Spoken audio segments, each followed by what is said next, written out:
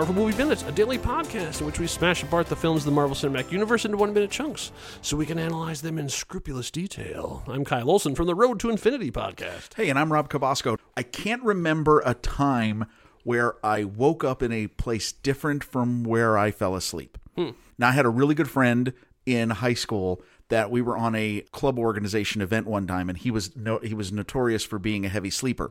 In the middle of the night, he was fast asleep. The rest of us in like sort of this cabin that we were at this retreat picked up the bed, placed it in the bathroom, and he woke up in the bathroom. Right? I don't know what that feels like. Like, what would that feel like? Yeah. Like, do you just go? Does your mind just go? What happened? Yeah, right. The closest I've ever gotten to that would be Lost Time, because I had an emergency appendectomy. Ooh. So I remember the whole night very vividly. From leaving work with a stomach ache and then ending up in the hospital, and then I remember being in the room where they were explaining to me about the surgery, and then waking up after the surgery.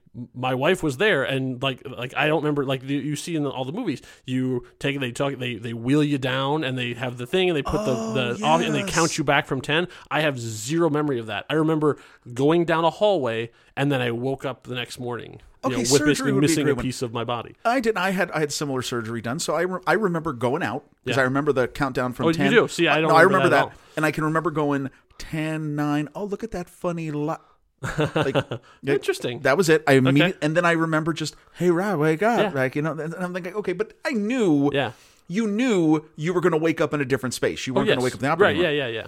Maybe my favorite movie moment where that happens to a character, Michael Douglas in The Game. Oh, love that movie. Where he wakes up buried in the coffin. Yeah, right. Like, what just happened? And that's a whole other conversation. Yeah. Wait, why are we talking about this? Because we're having a character here who's going to wake up and not know what the heck just happened to me. Here in minute 29 of 2008's Incredible Hulk, directed by Louis Leterrier. But when we start out, we are coming to the end of a conversation. And so the end of the sentence that we had started last time was, "You'll have to explain that statement, sir."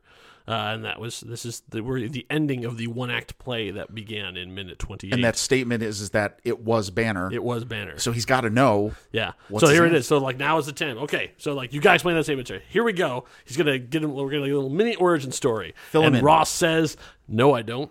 Oh, what? Shut down. Let's not forget who's got the 4 stars on their shoulders. Did he say that, or did his mustache say that? Right. What is your mustache thing? Yeah. Thunderbolt Stash says no. Come on. He said, but then just soften, he says, "You've done a good job. Pack up and get our men on the plane. We're going home." But our men on the plane, that means they survived. At least some of them. Or just pick up the pieces. Yeah, right. But he says get our men on the plane. So if that was it's not just get a squeegee. Right, exactly. Yeah, I mean, so we know from this and I believe later on there will be a deleted scene that will some of that thing, even though that's in a future upcoming episode. minute. Yeah, Right, very good. Soon, but not in this particular minute.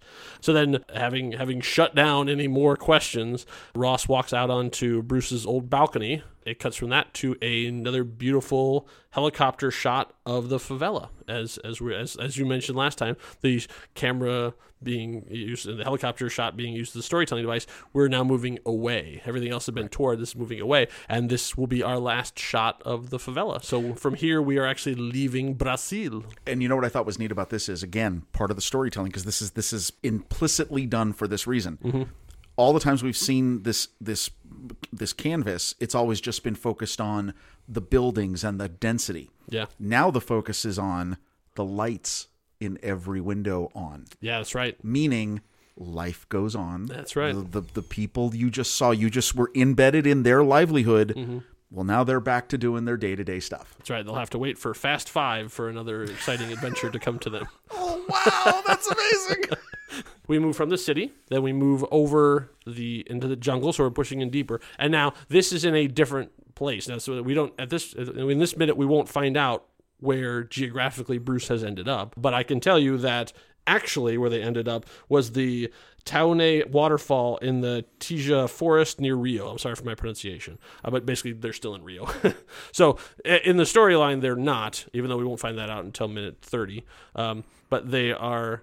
This is actually shot from there, and in the commentary they talked about how basically the crew got a mini vacation because they took the camera people and they took Edward to shoot this stuff, and it rained almost continually because that's what it does in the rainforest. So they're like the rest of the crew is just chilling on a beach having a good time while day after day they can't shoot this because it keeps doing these tropical downpours and they can't get the shots. And aren't they just like at this point, just like, okay, it's going to rain in this scene? Yeah. Like, why? I know, right? You think they'd just be like, no, it's just going to rain. It's like, no.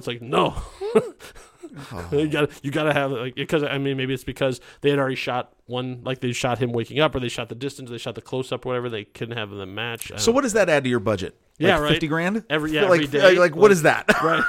Well, they're already there, so it's just like it extends their time there. So as we get to the waterfall, which waterfalls will be a recurring thing in this movie, we zoom in and we see poor Bruce. He is shirtless, shoeless. He's just wearing some blown out pants. Not pantsless. Not pantsless. We continue the weird joke of how does a creature that big still have pants? Yep. But at least in this, they make the thing of him having to, like, basically his Scrunch waistline them. We're getting closer to the ultimate gag that comes in a far later movie. Yeah. There's no pants. Yeah. So this one, he actually is like cinching up his pants. So he has to do it. But I kind of like up. He's just sort of like, that happened. Like, this again, huh? All right. So yeah, he sort of stands up, confused, like, I don't know where I am. I don't know what's going on. No one's dead around me, so I guess that's a plus. And then as he looks around, that's where the minute ends. That's where the minute ends. So we don't know where he is. We don't know how long it's been. We don't know anything. So neither does he. Reflect on this. Mm-hmm. He's got nothing. Yeah. Like literally nothing. He has nothing. He's lost everything at this point. Lost his computer. Lost his his totem. His picture of Betty that he's been carrying all the time. Lost his dog. Lost his job. Lost his apartment. Lost his anonymity. I mean, all he's got is those pants. Yeah, and rags at that. Right. Like, that's just crazy. Right. So what happens? Does the movie end? No, of course not. No, of course not. We got hopefully Bruce can make a friend. Yes, because there's no way he can get through this on his own. So who has an extra pair of pants? Right. Yeah, minute 30. Bruce quest for pants.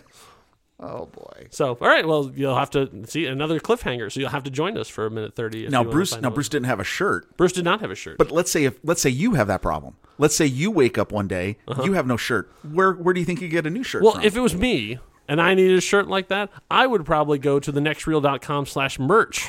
Where you can get clothing with either the Marvel Movie Minute or the Next Reel or a bunch of different designs on there too. Perhaps your head has been because you're lost in the jungle and you're getting rained on constantly.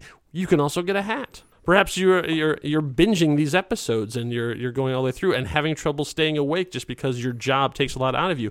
You should get a mug, fill it with coffee, have the Next Reel podcast logo on the side. Or if you're standing out in the rain, collect some of the water. Right, exactly, because water's good for you. Anyway, nextreel.com/merch, you can find all that stuff, and we'd appreciate it because a few of those dollars come our way to help offset our costs. Thank you all for listening. Hope you had a smashing good time. Until next time, true believers. Bye.